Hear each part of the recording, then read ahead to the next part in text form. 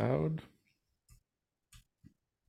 All right. Hello, everyone, and welcome to the Genesis Block event sponsored by Finny21. For those who don't know, Finny21 is a full-service Bitcoin consulting firm on a mission to accelerate the transition to scarce money by helping individuals, companies, and family offices understand, acquire, and custody Bitcoin. So if you want to know more about them, you can go to finny21.com. Today is January 3rd, 2024. And it marks the 15th anniversary of Bitcoin's Genesis block. So many viewed the Genesis block as the official birth of Bitcoin, even though it was preceded by the white paper. And really, it marks sort of a momentous day when humanity was gifted a sound money protocol by Satoshi Nakamoto. So Jan 3 is also known as Proof of Keys Day. And we're going to talk about that and what that means and maybe our thoughts about the future of self-custody. So I'm joined today by a student of Bitcoin, and we are both members of the Bitcoin Consulting Network. And we're here today to tell the story of the Genesis block, to share the meaning behind Proof of Keys Day, talk about how Bitcoin is reshaping humanity, reshaping us, and also sharing ideas on what we're building, and what we are aware that other people are building on the new monetary bedrock for the world. So, student of Bitcoin, thanks for being here. Thanks for being available. Thanks you for having me. Looking forward to this conversation. Awesome. So, current block height is 824,182. And with that said, let's dive in and start with the story of the Genesis block. So, do you want to kick that off, or do you want me to kick it off with some notes that I had? I was going to keep it fairly simple because I wanted to get into the meat of things. So I think you kick off with the story. Awesome. So I'll keep it brief. 15 years ago today, the first Bitcoin block was mined by Satoshi Nakamoto.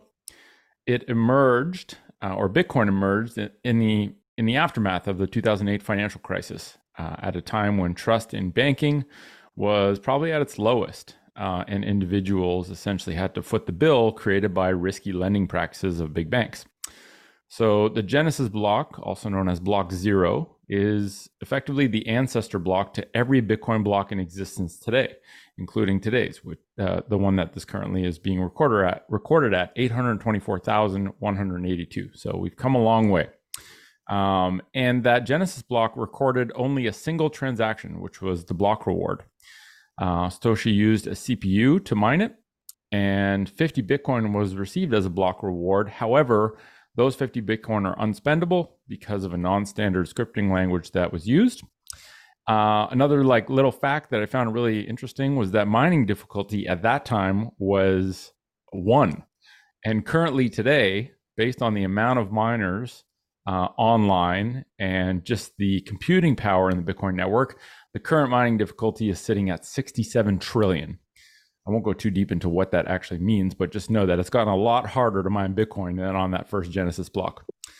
Satoshi also embedded a message in the Genesis block, which, there's a lot of hype and noise about inscriptions right now. And I guess technically this is actually Bitcoin's first official inscription. And it said, "The Times, 3rd of January, 2009, Chancellor on the brink of second bailout for banks."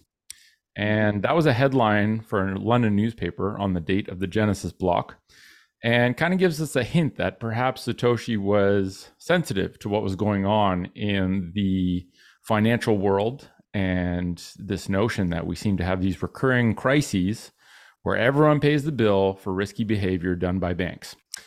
And some actually say that the Times article inscription was a timestamp, which is essentially serving as proof of transparency that the Genesis block was mined on January 3rd and not before.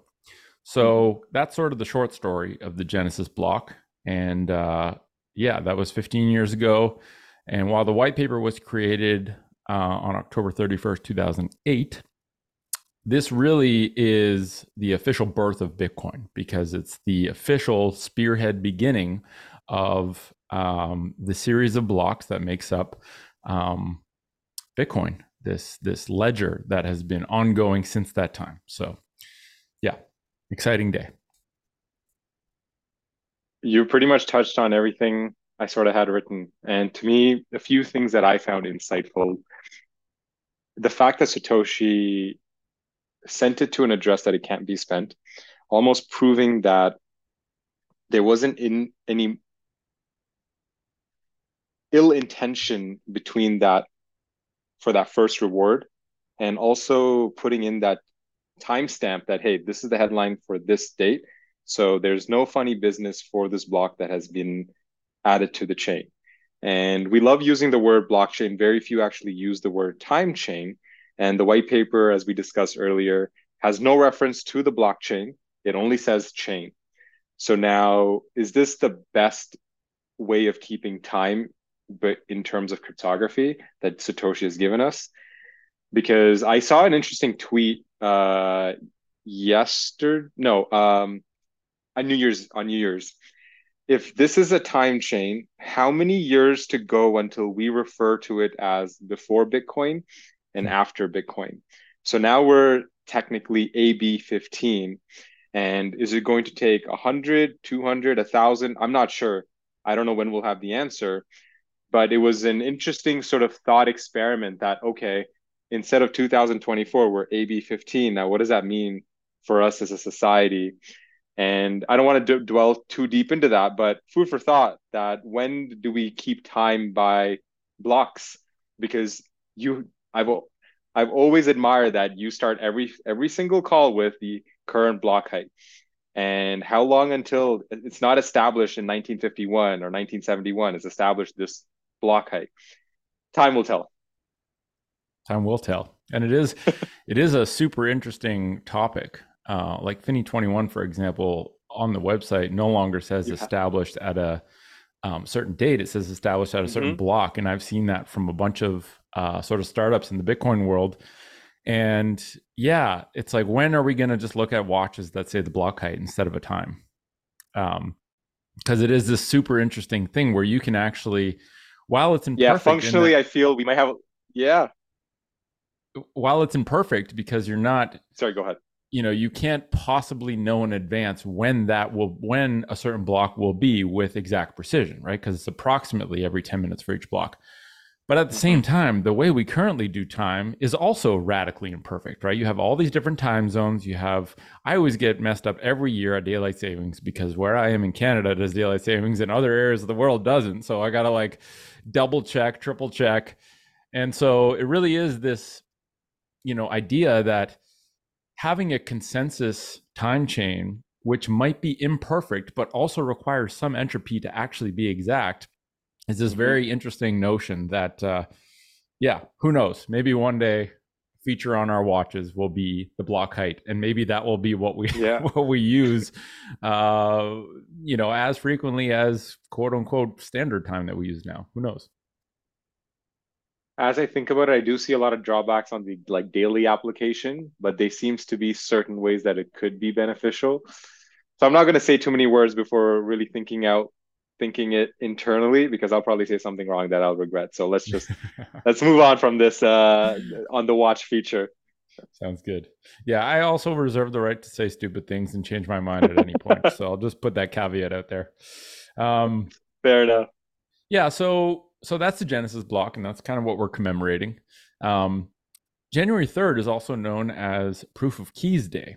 And so every year on January 3rd, Bitcoiners are essentially encouraged to take custody of their keys and to bring their wealth under their full control. And the idea is that by withdrawing from exchanges and from other custodians and fractional reserve sort of schemes, the quote unquote paper Bitcoin essentially gets shown for what it is, and the Ponzi's and the other frauds are exposed. And it's sort of this cleansing event, basically, or I think that was the core ethos of it.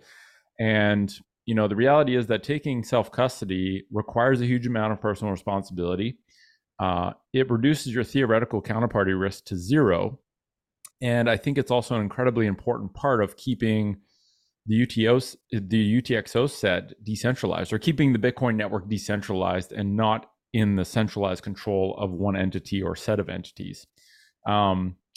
And to me, I think Proof of Keys Day, this idea that when a Bitcoiner actually makes the decision to take full self custody of their private keys, it's sort of a genesis moment for that Bitcoiner to begin a life as a new person who has decided to take radical responsibility for their wealth. And so I think, you know, that's an interesting thought. What are your thoughts on that proof of keys day? What it means? Has it been something on your radar? What are Yeah, your thoughts on self custody?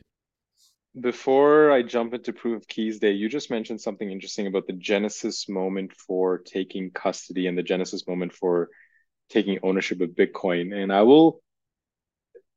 it's something to dissect even further because there's going to be so many genesis moments in an individual's sort of interaction with Bitcoin, from the first sats to the first wallet, the first time they send it, the first time they spend it, the first time they buy it.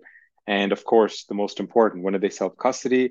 And then how different forms of self custody, multi signature, is it a hardware wallet, steel plates?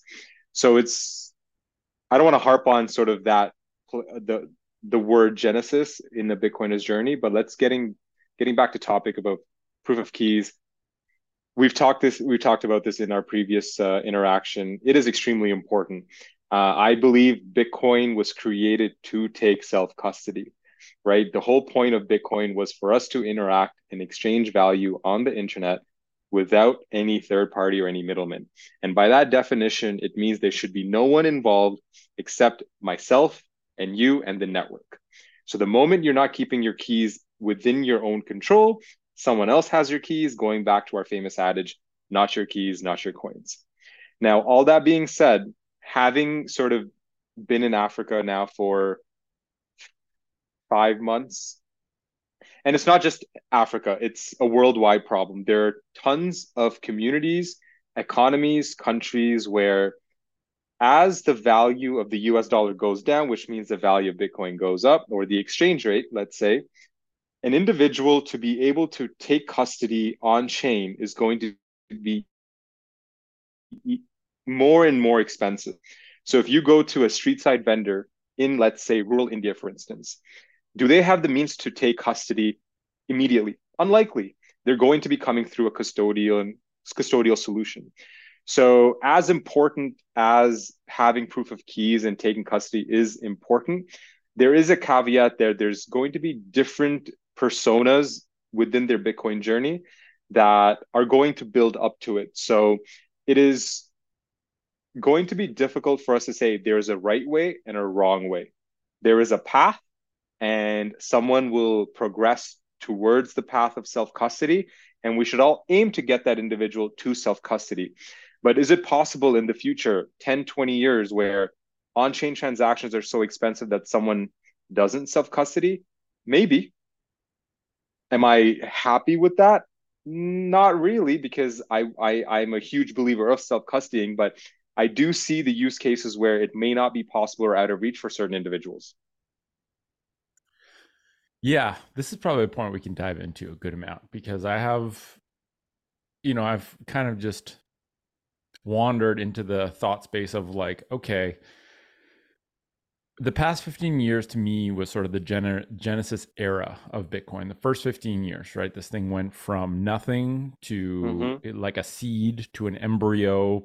It went through all these sort of challenges and threats and has gotten to this point where now it almost seems like on the 15th anniversary, the past 15 years are sort of this this genesis era which Mm-hmm. was underlined by mainly base chain activity, right? That Mm-hmm. the initial development stages of layer two solutions like Lightning or like Liquid, Mm-hmm. but mainly base chain activity, low transaction fees, Mm-hmm. um, relatively low exchange rate, and actually this is inspired by you. This is actually one of those genesis moments for me where I'm no longer talking about the exchange rate when I timestamp podcasts. I'm only going to do block height. I realized like, if I'm really gonna live my ideal, which it is to Yeah. never talk about the price. Price is not a thing because all that matters is that there's 100 million sats in a Bitcoin, and one Bitcoin equals one Bitcoin. And the trading, the whole notion of quoting a trading pair no longer resonates with me. So I'm not talking about that shit anymore.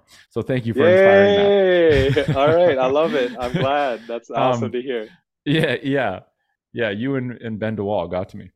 Um, so yeah, I even looked up the word Genesis just to put a pin in Hmm. that. Is it's like origin, generation, creation, source, beginning. And I think you're right. I think for a lot of Bitcoiners, there will be many beginnings of almost like these initiations in the world of Bitcoin. And I think proof of keys day until now, I think has actually been important, but proof of keys day moving forward will be, I think, less so important to the point where if I fast forward 15 years, I don't actually see the average individual owning a UTXO. I see communities owning UTXOs where there might be, you have technologies coming online like Fedimint, Hmm. where while individuals in a community will not have keys to a UTXO, a Right. community and a set of guardians might manage a subset of UTXOs, which then get turned into like a Chaumian mint to create an eCash for a community. So I think self custody, the meaning of self custody is simply going to change. Where like a family unit might self custody some UTXOs, a community unit might custody their own UTXOs, as opposed to having it being in some giant centralized custodian. But I do think it's going to be. I think most people in future won't self custody, and this might actually be the last decade, right?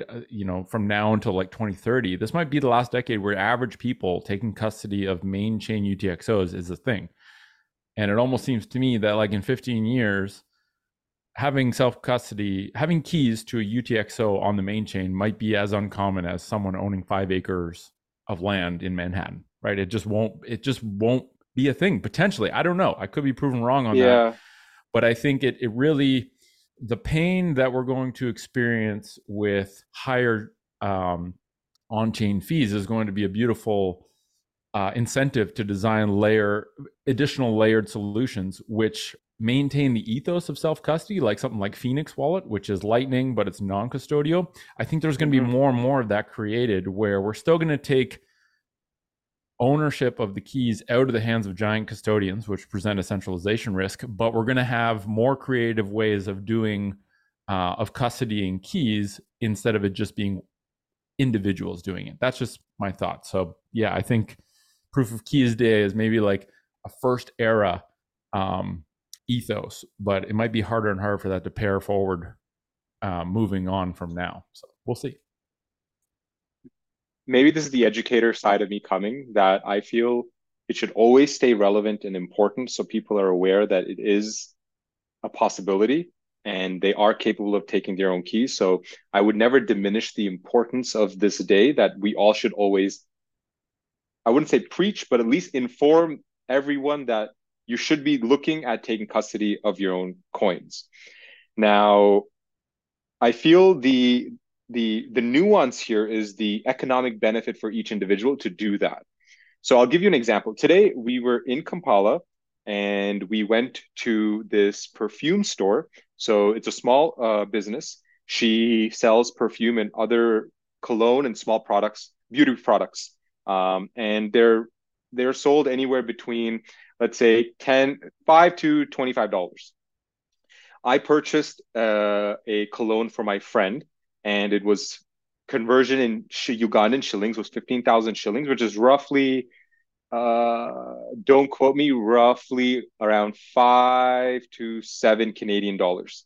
Okay. Now, this business owner received 5 to 7 Canadian dollars in shillings, which is 15,000 shillings.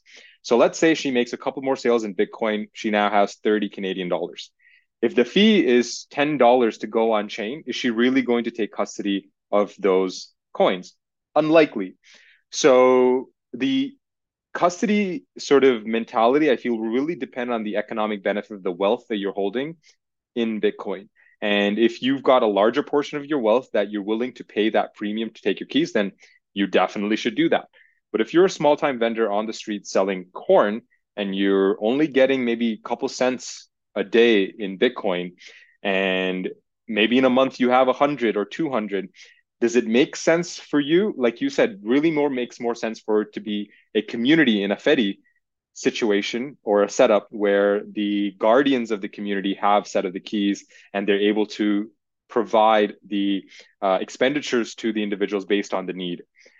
So again, like you said, this is just the genesis of potentially a new era of how this is being used. And how this plays out, it's a best guess because we only time will tell. Yeah, and I think even within an individual, proof of keys means different things, right? I think um, expecting an individual to transact on main chain for $10 transactions is like expecting people to walk around with a giant 300-pound vault to spend their money at stores. Like it's not the same thing, right? So, Right. to me, it's like someone can use a custodial wallet of Satoshi like solution for day to day spending.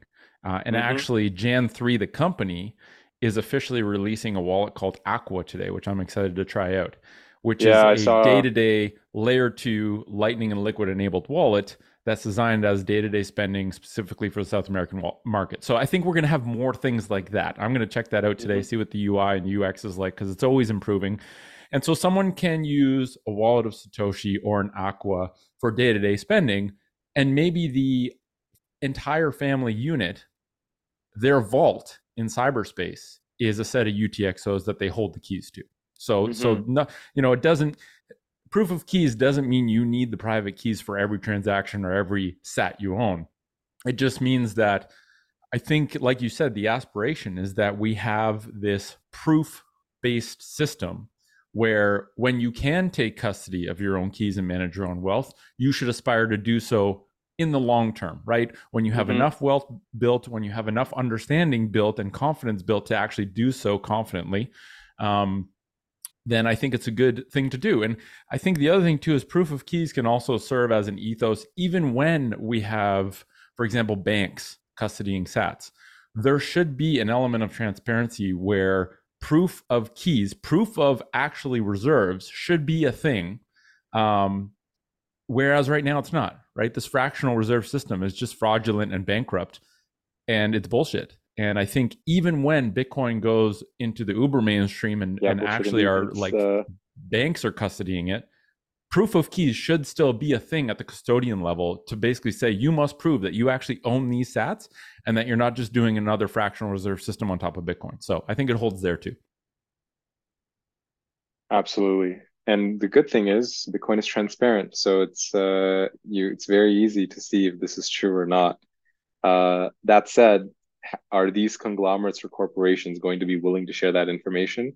I feel it comes down to individuals like us and who understand the space to at least call out those corporations of how it needs to be used, or at least the standard that they need to uphold while Bitcoin is sort of seeking mass adoption. And there are two things that stuck out in what you just said. One, I want to just step back for a second. You mentioned 5 acres of land, and I made this connection a while ago, and I was speaking to a realtor, and I don't feel it's something spoken about a lot, because Bitcoin to us is a digital ledger. But the analogy I've used is Bitcoin is digital soil because each UTXO you own is like soil, but on the Bitcoin ledger. And it's not a concept that's been spoken about too much. I wrote a couple of notes about it, but I haven't really given it. I should almost just write a book specific on digital soil and why Bitcoin is digital soil because I found the realtor, land, everyone loves land and everyone just makes it's like, I like gold, I like land. It's like, why do you like land? Well, it's scarce. Oh, wait, you like scarcity. What if that scarcity was online? It's like, is it possible? Yeah, it's something called Bitcoin. And then within just a few questions, he's like, oh, wait, I think I see why Bitcoin is interesting. And I'm like, yes, this is why you should study more about Bitcoin. And that's just wanted to sort of share that digital soil sort of mental model. But about wallets, I feel what in the future, what we're going to start seeing is wallets are really going to start competing with let's say, a one all be all super app in the Bitcoin space. If I were to design the perfect wallet, it would be a social app. It would be a wallet that allows me to send receive. It's an education platform that allows me to sort of go through quizzes like Blink. I've gained a lot of appreciation for Blink recently, and I use that for onboarding because there's an earn section where you're able to learn about Bitcoin and earn sats by doing so. So now the future is really going to be about how do these organizations align with the Bitcoiners' values and be able to onboard someone as they're aligned with those values that you and I would share. And it isn't something that's, oh, yes, I'm going to hide all my information. I'm not going to tell you anything, and you're only going to be able to send and receive, and you need to give me information. So it will be interesting to see, and I might be sort of jumping ahead to what the future might hold, but I'm excited to see how builders will build and how we uphold our Bitcoiner values against those builders to make sure that they're Bitcoin first and they're aligning well with the values that we've sort of built so far in the 15 years. Yeah, and I think the beauty of an open network is that the best experience wins, right? The way to actually gain customers um, is actually to build things that are in alignment with this protocol that is reshaping people over time. And just back to the banks, I think, people like us, consultant who are sort of looking at this concept of Bitcoin consulting, whether that is for individuals or for companies. Number one, we do have a likelihood of being involved in some way with these banks if they choose to adopt Bitcoin, right? Like Tangerine Bank, CIBC Bank, they're going to need people who are in the Bitcoin world who understand, the plumbing of how this works to at least give them some insight. And so we have, whether it's us or whether it's any consultant, we'll have some influence over, helping the bank understand these are ways that you should do things that align with Bitcoin, because it's the only way that Bitcoiners are going to give you their sats.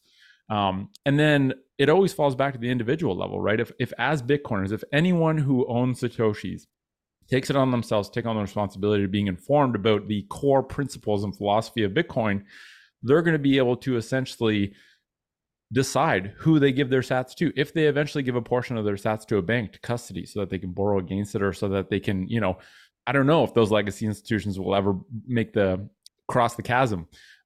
But an educated consumer is what keeps businesses in check, to say like, okay, if you're not actually going to be transparent with your UTXOs and show proof of keys, I'm not going to give you any of my business.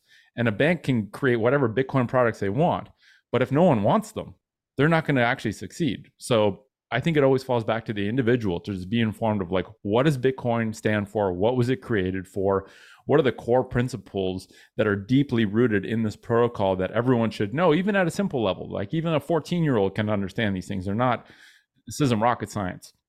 And so, yeah, if we remain informed and curious, we're going to be able to make sure that the products created in the world remain in alignment to some extent with proof of keys, transparency, and just the philosophy of Bitcoin. So, and having worked for a fintech in Canada, I will say that it's in every bank's best interest to start adopting it, because if you view it just as technology, this is superior technology to move money around.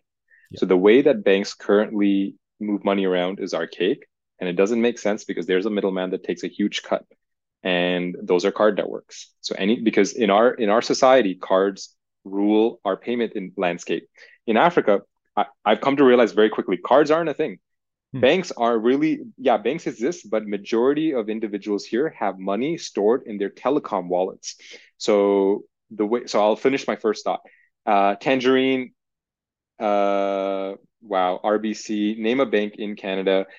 It's in their best interest to adopt, because you stop paying fees to MasterCard, Visa, Amex. You now take control. If you run your own Lightning node, you set the fees that you want, and now you're making immediate revenue and you control in a transparent network. So it's in their best interest. But speaking about Africa and the unbanked, and again, not just Africa, India, Nepal, South America, name dozens of countries around the world with where smartphone penetration hasn't truly been the majority. Telecom companies own the banking network, really. So the example here is, I'll use Rogers as an example. So if Rogers existed here, what I would be able to do is go get a Rogers SIM card, and imagine every convenience store in the country being called a Rogers money agent. I can go to that agent. They're just on the street. It's like, even if it's not a convenience store, it's just a person sitting with a little desk. Nothing fancy. You go to that individual, you tell them, I want to deposit money into my phone number. You hand them shillings, they deposit money into your phone number. Now, if you go to another agent and you get paid, so I can send you money directly from my phone number to your phone number. So if I send you 10,000 shillings, you can walk to an agent, say, I want to withdraw 10,000 shillings, and you can withdraw. And that's really how money moves here. And the reason I'm bringing this up is money moves in so many different ways all around the world. And we now have one way that we can all adhere to that is transparent. And there's solutions even if you don't have the internet. So there's a solution here called Machankura that even with a feature phone or what we would call a dumb phone, you can send money on Lightning. Now it's that kind of innovation that we're going to need until smartphone penetration truly reaches, let's say, a tipping point that everyone can use Bitcoin with the internet. So all to say, banks need to adopt, and Bitcoin gives us a way to move money all around the world, regardless of where you live. So we're living in insane times, I agree. and I can't What wait to see how this progresses. Dude, it's so when I really sit back and think about what we're looking at, like it's so easy to be in the Bitcoin world that you kind of like forget what actually this is, right? This 0 to 1 moment that happened 15 years ago that cannot unhappen. And the unlock that this actually will offer humanity forever. Like this cannot be stopped. It can be slowed, but it cannot be stopped. And there's something, even just the notion that if money is information and data, fundamentally, it makes perfect sense for the information network providers, the phone networks, to essentially claim domain over sending money, even if it's not Bitcoin, right? Even if they're doing it internally, but it will eventually be Bitcoin, because the idea that, yeah, it's nice to be able to transact with your phone within Africa, but like it's kind of nicer to be able to transact with the world with your phone. Mm-hmm. So the And joke I make here, sorry, finish your thought. I was just going to say, and maybe locally we don't even need smartphone penetration to even be a thing, right? Like maybe that's only a thing in major hubs, and then the smartphone, the dumb phone, the telecom networks have some sort of bridge to Bitcoin that allow them to be this like local surrogate network that actually don't require smartphones. Like it's so interesting that that's a thing. Like without a smartphone, without the internet, you can send Bitcoin to someone else with your phone, with a Nokia dumb phone. That's insane. Like the level of innovation happening on open networks in ways that we can't even imagine, and maybe we don't even need to imagine in a place like Canada, because we take the internet for granted, we take smartphones and banking for granted. Like, what about someone in the Amazon that actually will never have a hope in hell of ever going into a bank branch ever? But they have a solar panel in the middle of the jungle that was dropped, which has a cell tower attached, and they might hunt for all of their food and be completely self-reliant, except for this one tool, which is a simple Nokia phone that they can now use to interact with anyone in the world or anyone in the jungle, even though they don't have the internet. Like that's cool. That is so crazy to me. It's basically magic, really. Yes, and the joke I was supposed to mention is so when I first when we got to Egypt, that's where sort of the money movement through the telecoms really like hit me. I'm like, oh my God. So you guys don't you like this is how you move money just through your telecoms and you're able to withdraw directly from an ATM. Like it's crazy. Imagine on your phone, you have an app, you go to an ATM, you're like, I want to withdraw this off my Rogers Money wallet. And you go to a TD. This is what I was doing. So you have a Rogers wallet. So of course, I'm giving you the Canadian example to be an analogy for the Egyptian counterpart. But you have a Rogers phone wallet. It's got money in it. You walk to a TD, you walk to a CIBC, you walk to a Scotia. You tell the ATM, I'm withdrawing. You put an OT, like you get a one-time password, your phone number, and you withdraw cash directly from the ATM. You don't need a TD account. You don't need a CIBC account. You don't need a RBC account. Just with that Rogers Telecom account, you're able to do that. And that's when, it was eye-opening experience to realize in North America, we're just, I don't want to say sheltered, but we've taken a lot of things for granted because we don't have the same problems the rest of the world has. And this pilgrimage has opened our eyes to just internet availability. you know, internet speeds, internet uploads. We're used to being like, yeah, I can stream this 1 terabyte, no problem, Hmm. no big deal. Oh, it's 300 gigs. I can do it. I need to upload 200 gigs. I've got bandwidth. And then you get dropped here, and not to say the speeds are bad. There are regions where speeds are amazingly great, but you go to certain Airbnbs or you go to certain Wi-Fi hotspots, and it's not the same, or Wi-Fi is just not readily available. But competition here between telecoms are so large that data is extremely cheap, and you have to commend them for that. What would Interesting. cost us 10 gigs of data with Rogers is $60. 10 gigs here cost me $1, Wow. sometimes two, depending on where you are. And speaking Freaking of state monopolies competition, ruin everything. It's like, what? Just and let the free market do its job. and speaking of competition, I was so my buddy today went to the bank for something, and I'm like, I'm coming to the bank. I just want to see what's up. And I'm at the bank and I saw a Western Union flyer, and I'm like, I wonder what this says. So I pick it up. It says 1% fee to send to Asia from Uganda. And Western Union typically charges anywhere to 3 to 5%. And the first thing I thought of, well, if there's competition from all these different providers, of course, Western Union has to keep up. Yep. So now, if Bitcoin is an open network where we're able to send money with minimal fees anywhere in the world, what do all these conglomerates do? They either have to innovate, which is either adopt Bitcoin itself, or they need to cut their immediate fees. Which one comes first? They're going to cut fees first Hmm. before they even consider adopting it. So we're going to see a lot of competition in the financial industry and the markets in the near future, because it's only a matter of time that people start opening their eyes. And one thing that I'm excited for, people always say, institution money, exchange rate goes up. That's not what I'm excited for.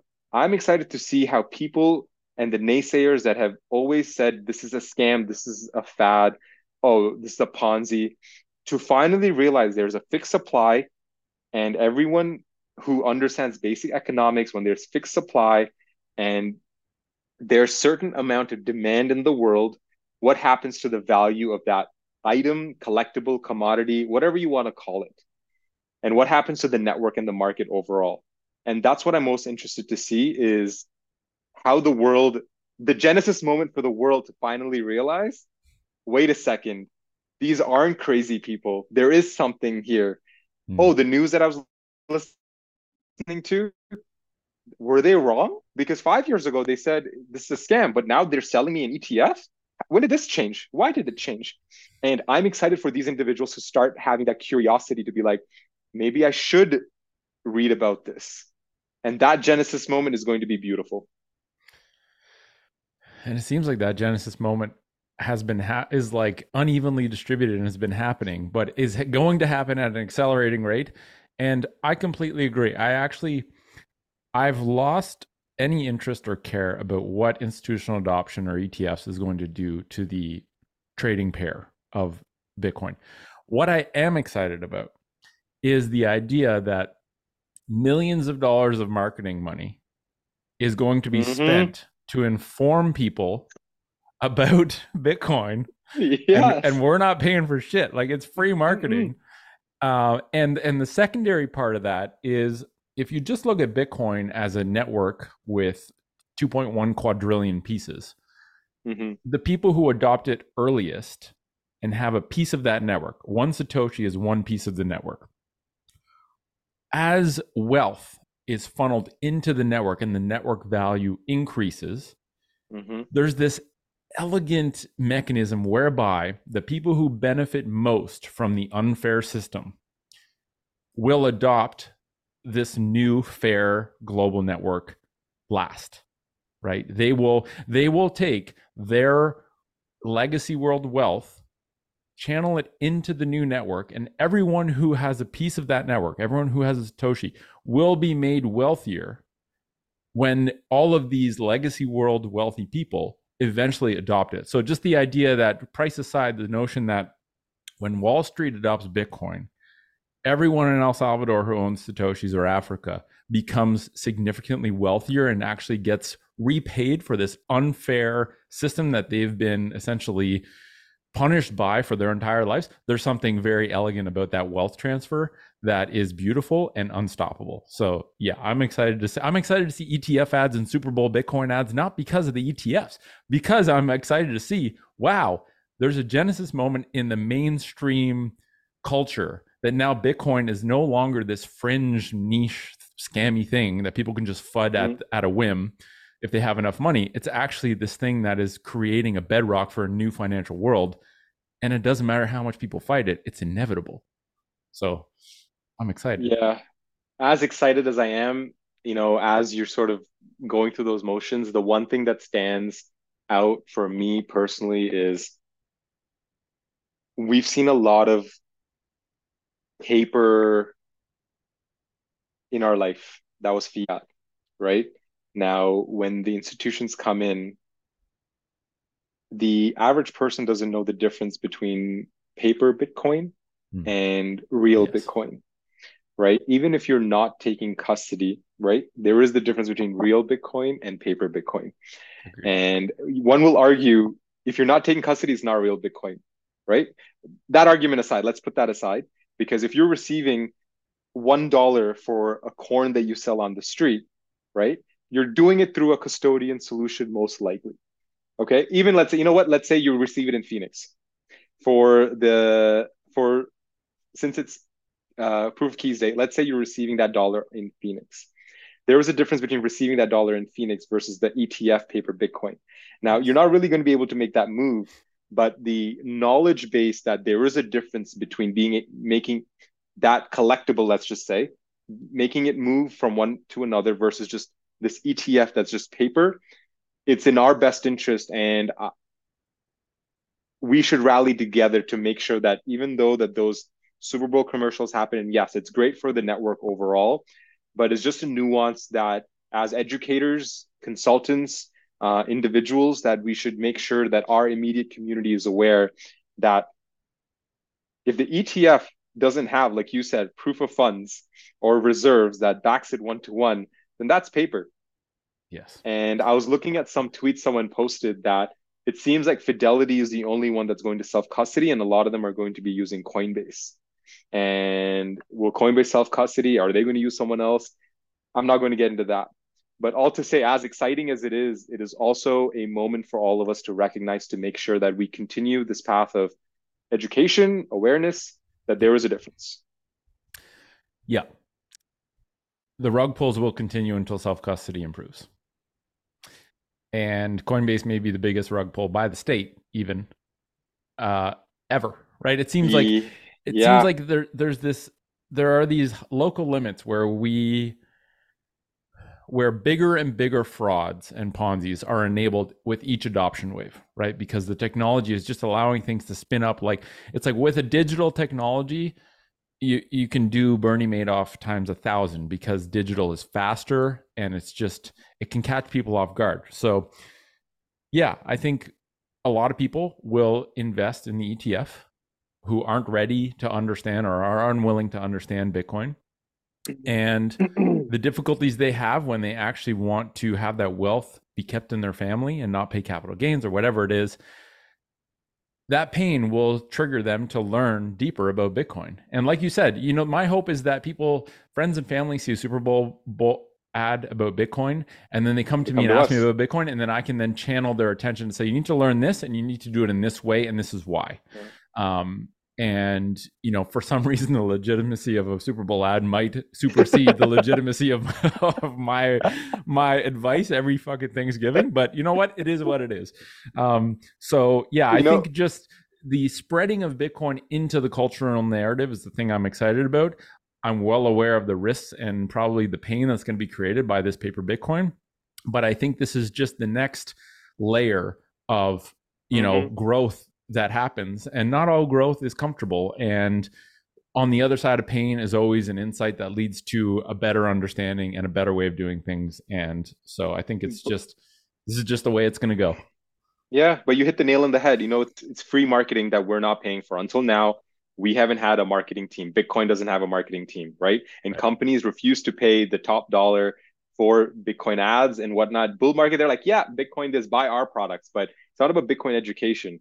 But like you said, once Wall Street gets in, yes, they want every single penny. into the Bitcoin ETF and ride that wave as much as they can. And if that means we leverage that to say, hey, you saw that Super Bowl commercial, that ETF, well, here's what it really is. So we can hop on that. And that's invaluable because we're not spending our sats, someone's spending fiat to raise awareness. So we'll take it. Exactly.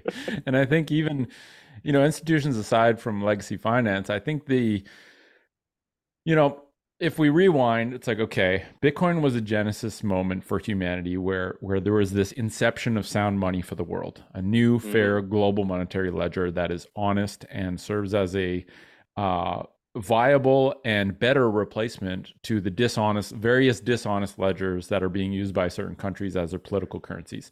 And, this was a 0 to 1 moment. Bitcoin has no CEO, it has no rules. It has no rulers, only rules. It's global, open, and borderless. It's energy-backed money for the cyber domain, whereby no state has any say or authority within that cyber domain.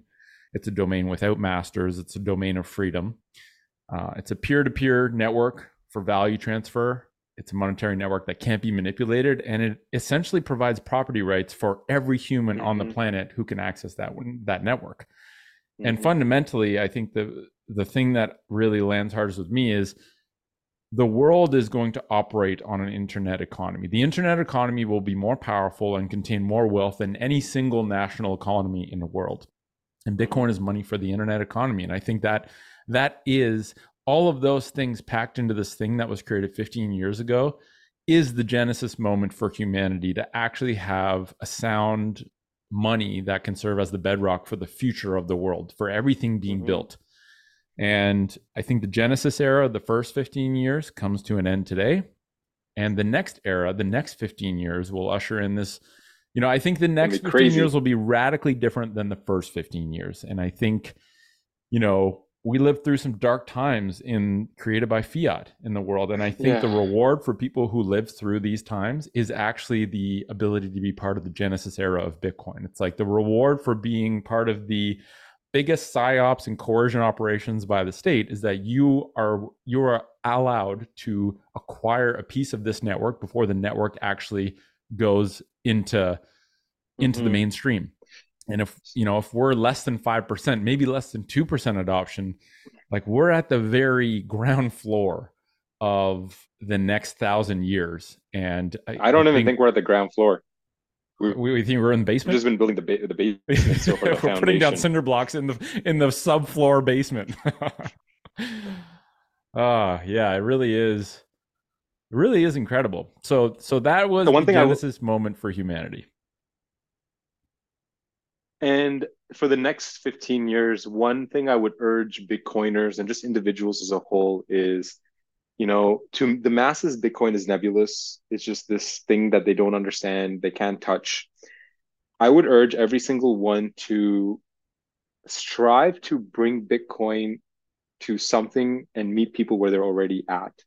So rather than just bringing it as internet money, how do we come up with novel ways to introduce Bitcoin? So one thing I've really how do we introduce to pop culture, art, music, our day-to-day basis, not just as money, right? Like for instance, I think I mentioned Man Like Quicks. I met him in Tanzania. He is an amazing artist. The first song I listened to was called DCA to BTC, and that was on repeat the entire day. And he released an album, Straight Pleb Chain, and he just released another song today called Bangers Start 2024. And he talks about Nostr, he talks about Bitcoin, an orange lens with a purple view to get the colors in. And it is straight fire. And that's just one way, like Bitcoin art. How do we get into the pop culture? Like I'm going to be in Kampala for at least a few months. And another idea we're toying around is, how do you make Bitcoin healthy or nutritious? What if you opened a business that revolves around Bitcoin so that the introduction to Bitcoin isn't Bitcoin? It's maybe juice. It's maybe a snack. It's fruits. How do you, and we know in Brazil, they've got fruits for sats. So how do you bring these novel ways, and what are these new genesis moments of these novel methods that we can take Bitcoin to someone where they're at? What if, like, we were walking down, because the Makerere University, the largest university in Uganda, is pretty much right next door. And while we were walking past it, we saw the basketball court and we thought, what if we host an event or tournament, a basketball tournament, but the prize is in sats? Mm. And you have maybe a little booth to help people understand Bitcoin, or at least give sats away so they at least get onboarded in a fun way through basketball and not, hey, you heard of this internet money? And how do we progress sort of that line of thinking rather than just, have you heard of the blockchain? Is this transparent ledger that is super cool? Uh, Instead of, hey, we're a Bitcoin juice shop. If you pay in shillings, there's a 10% surcharge. But you pay in Bitcoin is this price. Yeah. Rather than discounting Bitcoin, maybe a surcharge for fiat. So what are these different ways that we can sort of bring someone to Bitcoin without actually saying the blockchain or money, and bring it to their day-to-day life? And I feel this year I'm going to be spending a lot of time sort of focusing on, how do you make Bitcoin addictive? How do you make Bitcoin sexy? How do you make Bitcoin nutritious? Because we know Bitcoin is so many other things. And I've learned onboarding people, if you just stick to the way you onboard, you're not going to onboard the whole world. We've got to find different ways. And yeah, I'll report back on how this adventure goes. I couldn't agree more. And I think, I had conversations with a friend at the pickleball court, and we talked about this Okay, idea of opening up a pickleball club and having the B in pickleball be a Bitcoin B, and do have it. it have it be a soft, like have the culture of the club be a soft orange pill, whereby we Mm-hmm. don't push Bitcoin on anyone ever. The culture is you do not bring up Bitcoin. You simply let people ask questions, and then you ask them better questions to ask themselves, Exactly. right? And this Mm-hmm. notion that building community hubs like a juice store, like a farmer's market, like a pickleball club that are not about Bitcoin, but are wrapped around Bitcoin, that work in Right. alignment with the Bitcoin philosophy of low time preference, build quality, allow Bitcoin to be used as the monetary unit to trade within these businesses. Um, yeah, I think that's where the next 15 years has to go, right? No one gives a shit about a sound monetary ledger because no one really thinks about monetary ledgers, like really. Mm-mm. Um, Mm-hmm. but but if you can if you can sort of inject Bitcoin, the values of Bitcoin, the symbology of Bitcoin, soft education points that actually hit people, like you said, having a surcharge on fiat and a different price in Bitcoin, like that stimulates people wanting to ask a question. Like the implicit question there, when you're actually shown that, is why are they willing to accept less if I pay in Bitcoin? Like, why do they value Bitcoin Mm-hmm. so much? And Mm-hmm. that might bring forth some sort of questioning, and regardless of whether it brings up questioning, there is an irreversible touch point that has been had by that person where Bitcoin has entered their brain and they've had to think deeper than just seeing a B or thinking it was a scam. So I think it's the accumulation of touch points that actually chips away at someone's curiosity to the point where they're actually willing to learn about it meaningfully.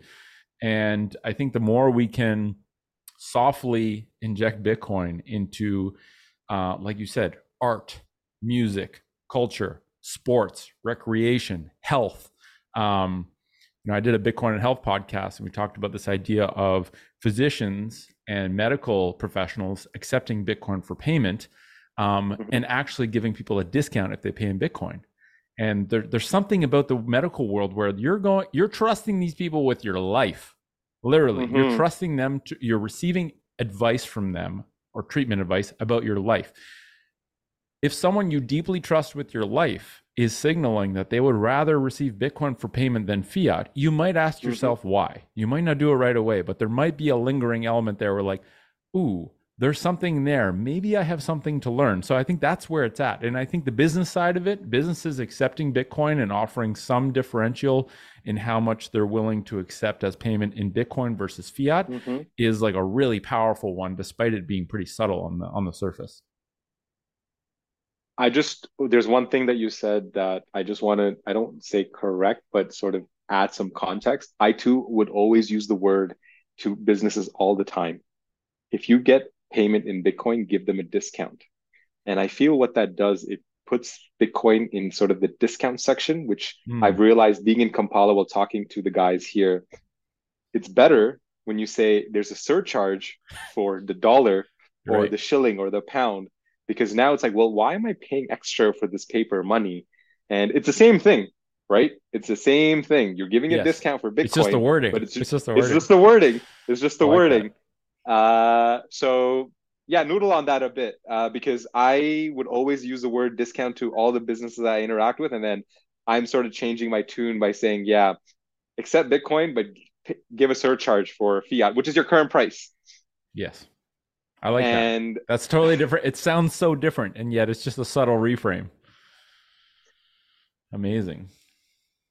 Yeah, and I think for a the, lot of Bitcoiners, when you've been immersed in Bitcoin for long enough, I think it also welcomes in sort of a genesis of new thinking, which is it's no longer about investing in Bitcoin and mm-hmm, having a trade on the mm-hmm, tail end where you get more fiat. It's about viewing Bitcoin as the escape from the dishonest ledger where there is actually no going back, right? And that even that, I think in the mind of Bitcoiners is a genesis moment that happens at varying places on their continuum, mm-hmm. but it's a radical shift from a trade to an ejection with no return to the dishonest ledger. Yeah, I've always hated the word. Like my biggest telltale sign when I speak to someone and they're like, I know Bitcoin, I'm like, tell me more. And the moment I hear a few words, I know how much they know. And invest is one of those key words. Yeah. Even if you've read all the Bitcoin books and you still use the word invest, I sort of tread with caution because to me, it means that you're looking for a return. And I've always held the belief I found new money. I'm not looking for a return. I just found new money and I like this money better. And I want to use this money for my day to day. And I would hope everyone to use it. We're just not there yet. And one thing I've been harping on a lot recently is sort of an onboarding analogy, mechanism, mental model, whatever you want to call it, the four S's to make it simple because you get into Bitcoin, there's like, oh my God, what do I do? Is it an investment? Is it a crypto? It's money. Do I buy? Do I sell? And the four S's are study Bitcoin, save Bitcoin, whether you're earning it or buying it, spend Bitcoin because it has to move, and then make sure you spread the knowledge that you've gained because just Mm. hoarding it isn't going to help adoption. And I'm trying to sort of share this four S's as much as I possibly can with everyone because I feel I had to go through a lot of obstacles and pitfalls to learn this myself. And I'd like to make it simple for someone that's new in the space. How do I start? Here are four things. Maybe even if not for just study, before Yeah. you even think of doing anything, learn a bit. I love that. But I will say, please open that pickleball court. And if you're looking for investors, let me know because it's ideas like this that are going to permeate within a community Yeah. because I won't even use the word orange pill. It is these small interactions like, wait, there's that Bitcoin B in pickleball. I wonder what that even means. And putting Okay. it huge on One. each side of the court, having like this is going to happen. It's low time preference, but the whole idea is start with one pickleball court. Have pickleball written on each side of the court in giant letters with the B in the Mm-hmm, middle being a Bitcoin B and being orange, and have that place serve as a health hub that has a little snack mm-hmm, bar that hosts health events, that hosts dance nights, music nights. Like have it be literally, there's like, when you go hunt deer, you can do it in two ways. One way to do it is you put a salt lick and you create something that brings all the deer in. This is right. like the equivalent is create a salt lick for humans around fun, play, health, and Bitcoin to bring them there because it's the most awesome, fun place to go. And then have Bitcoin be this giant bee be on the court, be around them at all times, have signage everywhere, have everyone there be incentivized to have, okay, when a new person comes, you don't say the word Bitcoin until they bring it up, and then you can sort of see where they're at. And I think that, building a template like that with pickleball blowing up could be a really interesting thing because you could open source the business protocol and say, anyone who wants to do it, here's how we did Mm-hmm. it, go do it right now.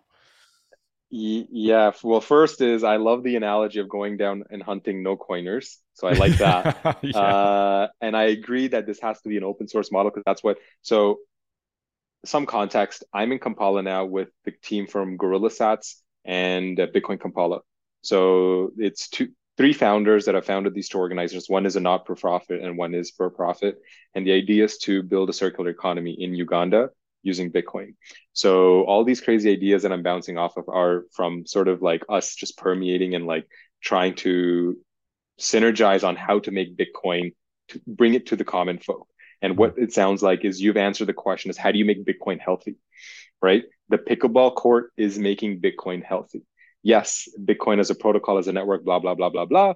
But now how do we take it out of there and bring it mainstream without actually mentioning Bitcoin, right? And yeah, now the answer that you have or the question that you've answered through pickleball is you're making Bitcoin healthy through those different facets. And given your background in health, that's the perfect solution because now you're going to build a community, just as you said.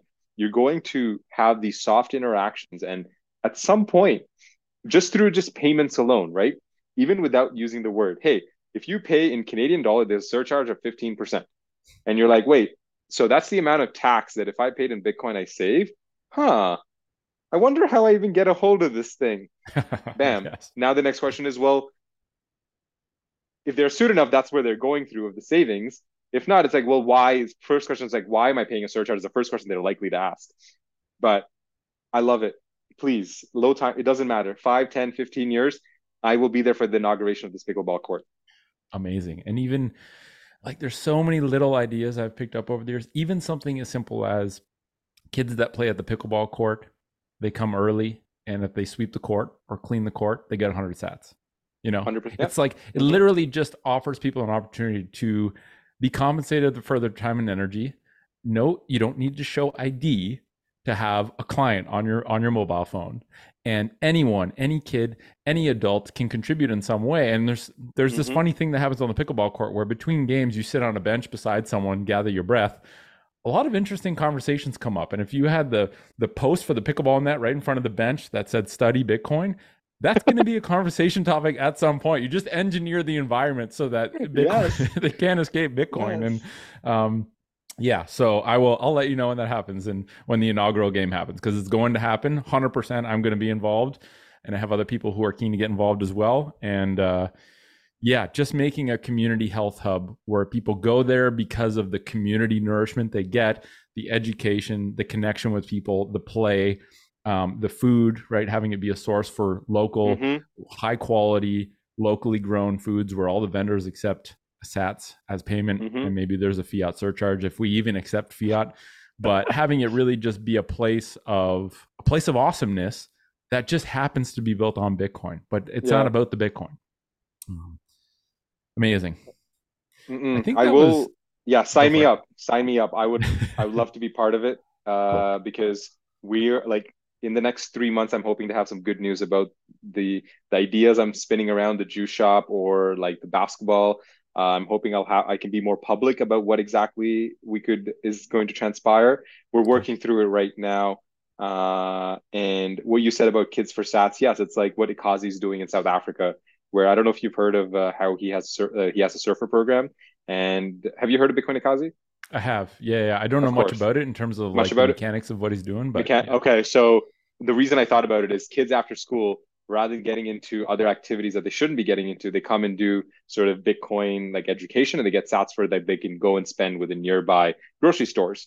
Amazing. So it's that's the first thing that I thought of. And it's like you said, to ingrain in these small little interactions. And I will warn you that I was always I always had the impression of Bitcoin only. If we do that, then it avoids the person who has fiat to come and spend it to then become a Bitcoiner. So I feel like the fiat option should always be available so that an individual that doesn't have any Bitcoin can come spend fiat and then start their journey of, oh, wait, I'm paying a surcharge for fiat? I don't want that. And then maybe as time progresses, the surcharge just keeps increasing and increasing. And I know we're out of time. I'll say this last, and I haven't been too public about this, is what I've learned the most is in my short time traveling, there's certain countries that have a bank public like white rate and a black market rate. So Egypt is one of them. When I landed, one US dollar is equivalent to 37 Egyptian pounds. When I left, sorry, the bank rate for a US dollar is 31 Egyptian pounds, but the black market rate when I landed was 37. So there was already a discrepancy of almost 30%, 40% between the bank, sorry, math I'm doing wrong. 15, 20%. When I left, the black market rate was 51. So it's almost a we're closing in on 100% increase between what the bank gives you versus what the black market gives you. So And black then market is what I literally just free market. correct, it is the free market. So now I suspect when we do the surcharge over time, it becomes 50%, 60%, 70%, until one point it's 200% if you want to pay in paper money. And at that Yeah. point, why would you do that? You Yeah, would want to pay in superior money. exactly. So we are just the genesis moment of you opening the pickleball court, of the juice shop, of a basketball court, of a massage parlor, whatever the idea is. We Yeah. need these little businesses to start to build these communities where we can slowly spoon feed Bitcoin without even them realizing that it's happening. Agreed. And actually, just another little tidbit about the guy I've been talking to about the pickleball court. He also wants to start he wants to start create. You talked about soil before. He's big on soil science, and he wants to start a composting company that actually accepts people's vegetable waste and creates really Ooh. good soil, which he can then resell to people for potting mix. And his idea is we will pay people for their garbage. We'll pay someone Mm-hmm. 100 sats every time they bring their vegetable waste, as long as it's not contaminated. And then we'll sell the Yeah. soil.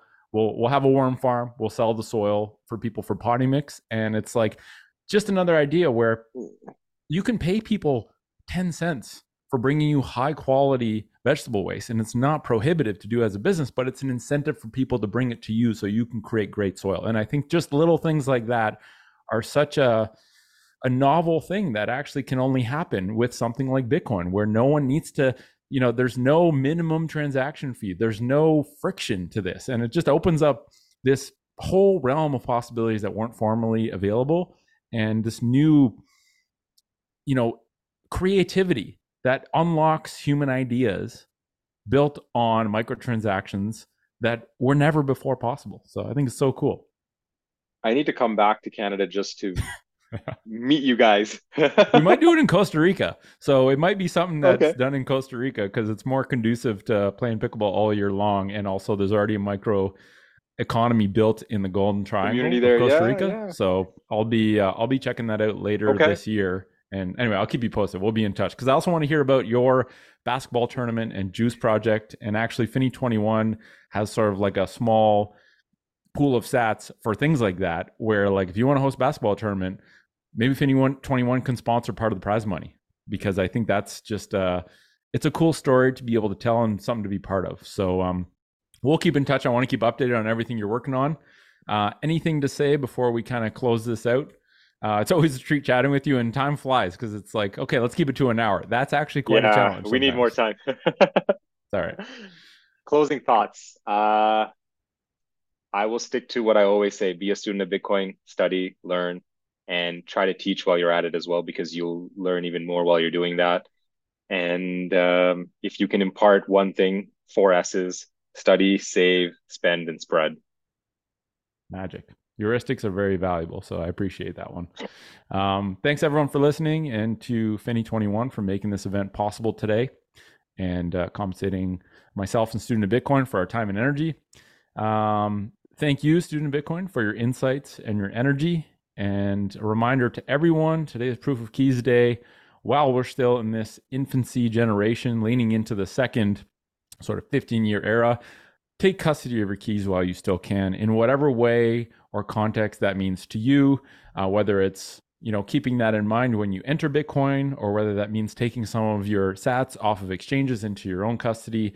Do it while you still can, because you don't want to have to do it when it's too late. And check out Aqua Wallet.